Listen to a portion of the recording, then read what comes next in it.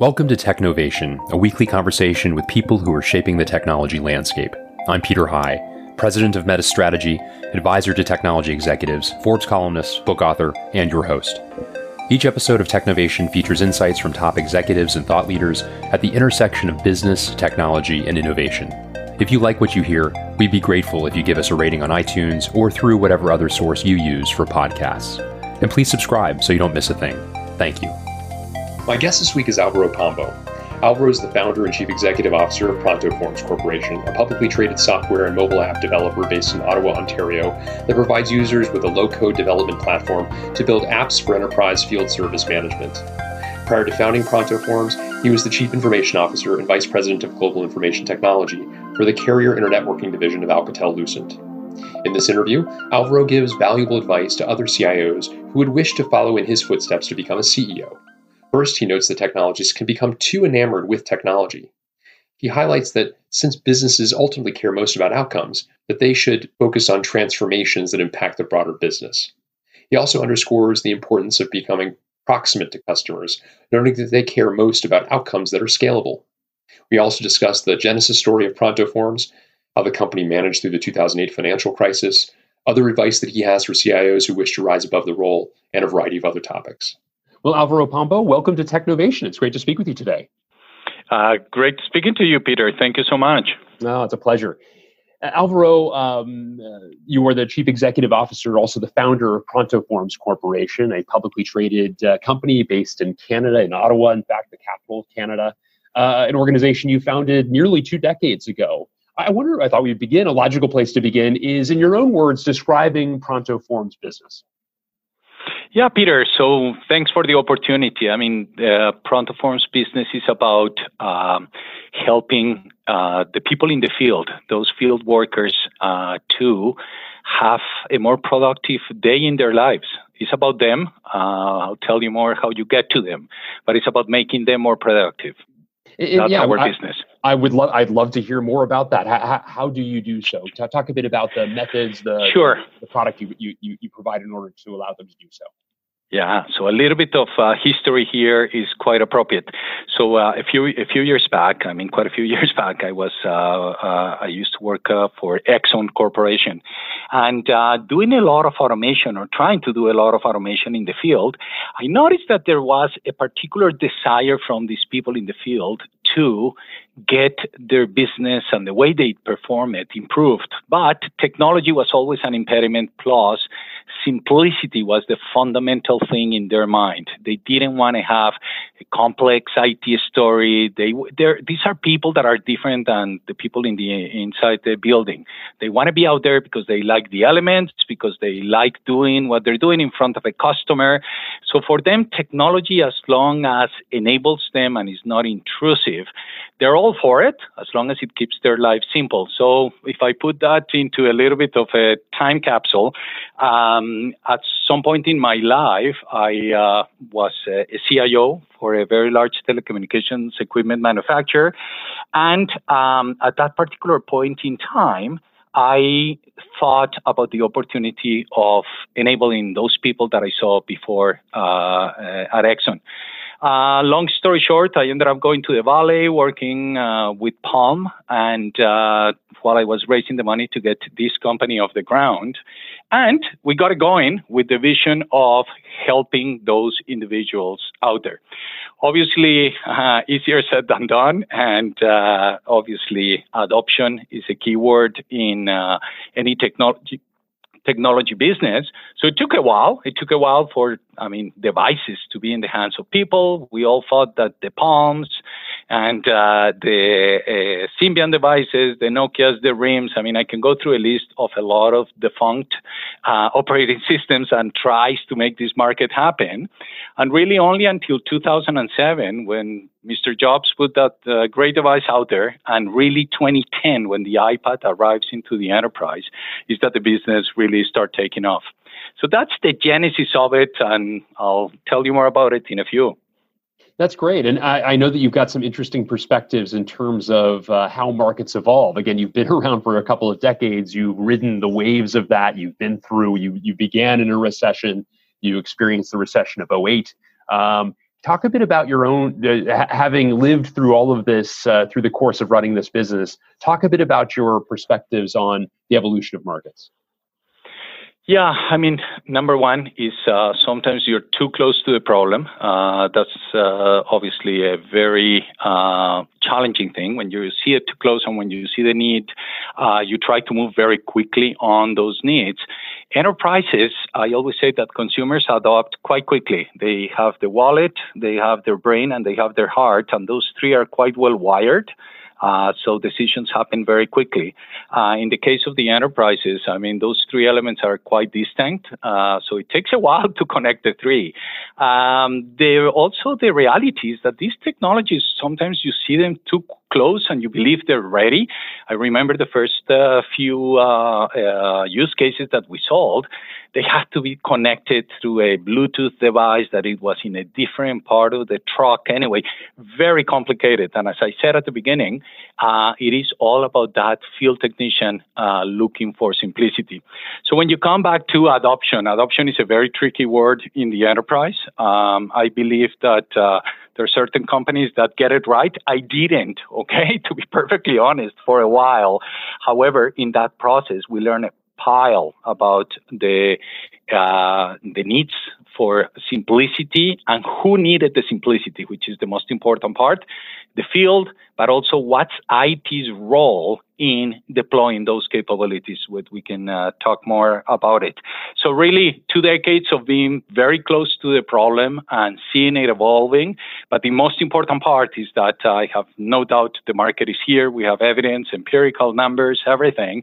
And it makes a lot of sense for the moment to be now. I'll go into that in a little bit more detail. And you, as I mentioned earlier, are a publicly traded company. You made that decision to do so a little more than a decade ago. Talk a bit about the rationale behind that and maybe some of the interesting attributes or vicissitudes of being a publicly traded company. Peter, you're very nice in saying the rationale. There's sometimes stuff that you have to do for survival. So I'll try to paint the story for people to understand a little bit about the background on that decision. 2008, so we've been in business, we've been selling, and we sell, but it's always pushing on a rope, okay? And we get to 2008, and there is revenue, but it's not continuous revenue. It was hard. And again, our customers were saying, yeah, I need this, I'm buying it, but not necessarily going very fast. At that particular point in time is where I'm saying that operating system changes, new device comes to the picture, to the table, and at that point, there was no money in 2008 around the world anywhere. Canada, in particular, had a set of circumstances that were quite positive. And if you recall at the time, there was a lot of investment going on into the oil and mining industries in Canada. And there was a structure, a mechanism created to raise money for high risk ventures. We took advantage of that for pure survival. The result of that was we have, extremely good governance, there are no skeletons in the closets, very tight share structure, but we were very small in revenue. So it took us a while. We're now into the $16 million of revenue, growing at 30% year over year. 95% of that revenue is recurrent and breaking cash flow break even. So it's a pretty good story that continues to evolve in a good way. So connected to the public market position, too early to be public, no question about. There is some circumstances that were more, call it endemics to the time where we make that decision. However, the good news is that they kept the company very clear and very tight on its operation, and we didn't have a monstrous amount of money, so very close to bootstrapping, and we have lost money, obviously, throughout the process, but it's a very tight operation, which has made it very real. Right now that the growth is here, we're really able to sprint faster. That's great. And talk a bit about the sources of that growth. It's interesting. You mentioned a few times that now you've definitively kind of hit a growth patch. You mentioned to me earlier that you're growing at roughly 30%, I believe you said. Talk a bit about where you see the organization growing to, how you see whether it's the people that you employ, whether it's the markets you're going into or industries even that you're kind of connecting with. Talk a bit more about that. Yeah. So the growth, has come into, the problem, how do we automate, how do we help those field people is through the automation of their workflows. So then, how do you automate the workflows? Is ultimately, there are two ways to do it, okay? You either code and do complicated things, or you make them that simple, okay? And when you make them that simple, you're enabling people in the organization to make those things. We call them citizen developers. This is all under a concept that Gartner referred to it as low-code application platforms, LCAP. So we're in their quadrant, specifically focused on the field. So as you're connecting all these people to enable these workflows, the first assumption that exists is that people have to have multiple workflows. And that's the truth. If you look at macroeconomically what is going on in the field automation right now is, the first stage of field automation was about, okay, where is my truck? And can you give me information about it? It's your most expensive asset. It comes with parts. It comes with many things, and your people, the people on that truck. Second phase of that was, okay, I have to fulfill a work order, and a work order is ultimately an enabler to track what? Your assets, parts, as well as getting an invoice through the door. So that was more, call it, of a financially driven field automation, okay, that happens around what is called field service management.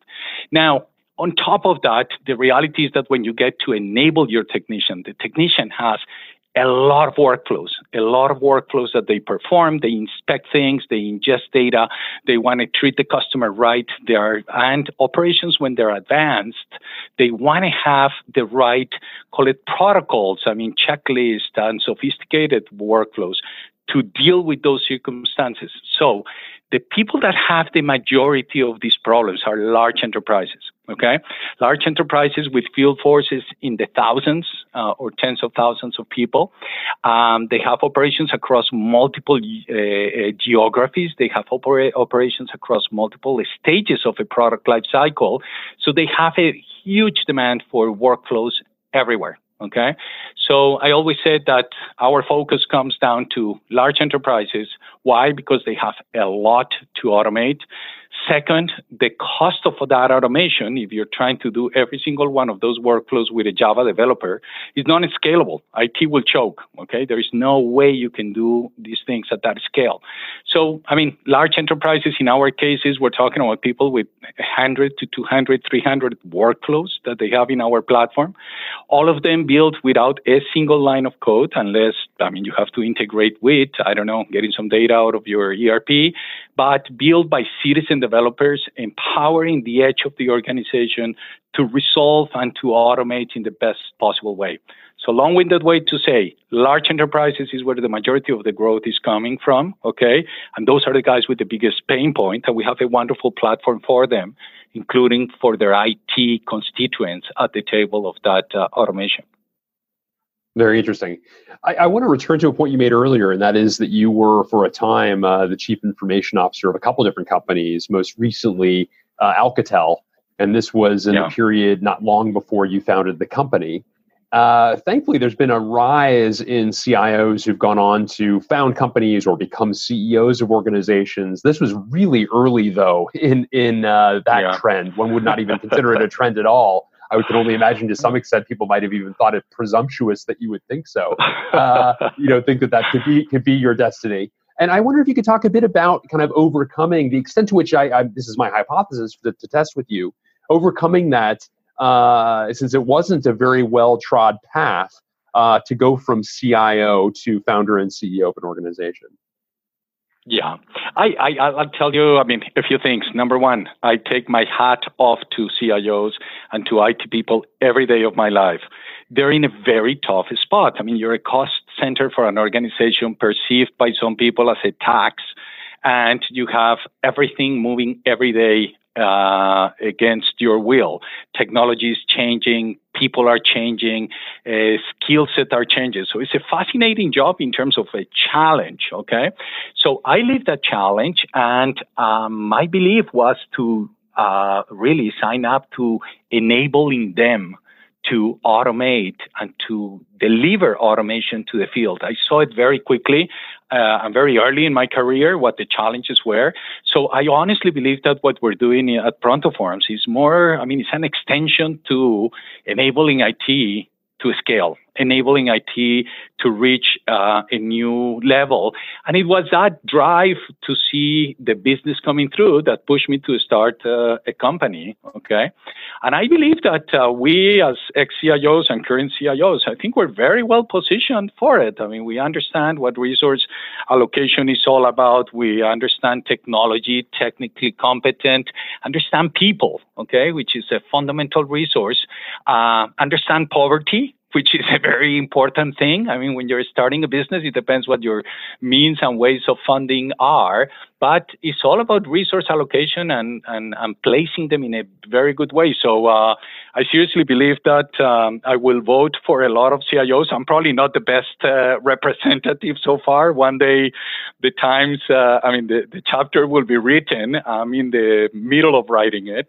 But I think we have a very interesting combination of skills that I think puts us in a very good position to lead technology companies. That's interesting. Are there any other recommendations you'd offer to CIOs who'd wish to follow the path that you have hewn? Interesting question. Okay, so here, I think that as technologists, we drink too much the Kool-Aid of technology, and it goes down to the adoption. I'm speaking for myself, okay, but I was very, very close to the technology and the whole story of adoption of that technology. You want to start your own company, so you want to be ahead of that, but sometimes you're too close and you move too early. So that will be, watch it. I'm happy to share some of the lessons on that. You'll have my contact info. I'm happy to guide people through the perils of going too early into these things.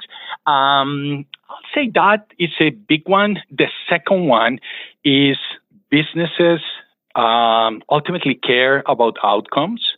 And it depends what kind of CIO you are. You will be, to incline to the technology part rather than the business part. Hopefully, you have made your transformation already to be closer to the business. And if you are going to have less of that trouble. And the last piece I'll say is, it comes down to your customers. You think they care a lot about technology, but the real customers, the real decision maker, does not. Okay? They care about outcomes and outcomes that are scalable. So it's about things that you can repeat as opposed to the thing. I think there are companies that do leading edge things and very transformational, and there are a lot of us that do things that matter. Okay, and that can be scaled, and that can change a few decimal points or percentage points in someone's P&L, and that's very relevant. So I think you have to be careful at how close you get to a problem. Excellent. Well, Alvaro Pombo, thank you so much for taking time with me today, for describing your own personal journey as an entrepreneur, the pathway from Chief Information Officer to Chief Executive Officer, and providing some thoughts about how you see this market evolving going forward. It's been a great conversation. Peter, thanks for listening. Thanks for the patience, and thanks to your listeners for hearing the story. Wonderful. Thanks for tuning in. Please join me next week when my guest will be Greg Myers, the Chief Information Officer and Chief Digital Officer of Syngenta Group.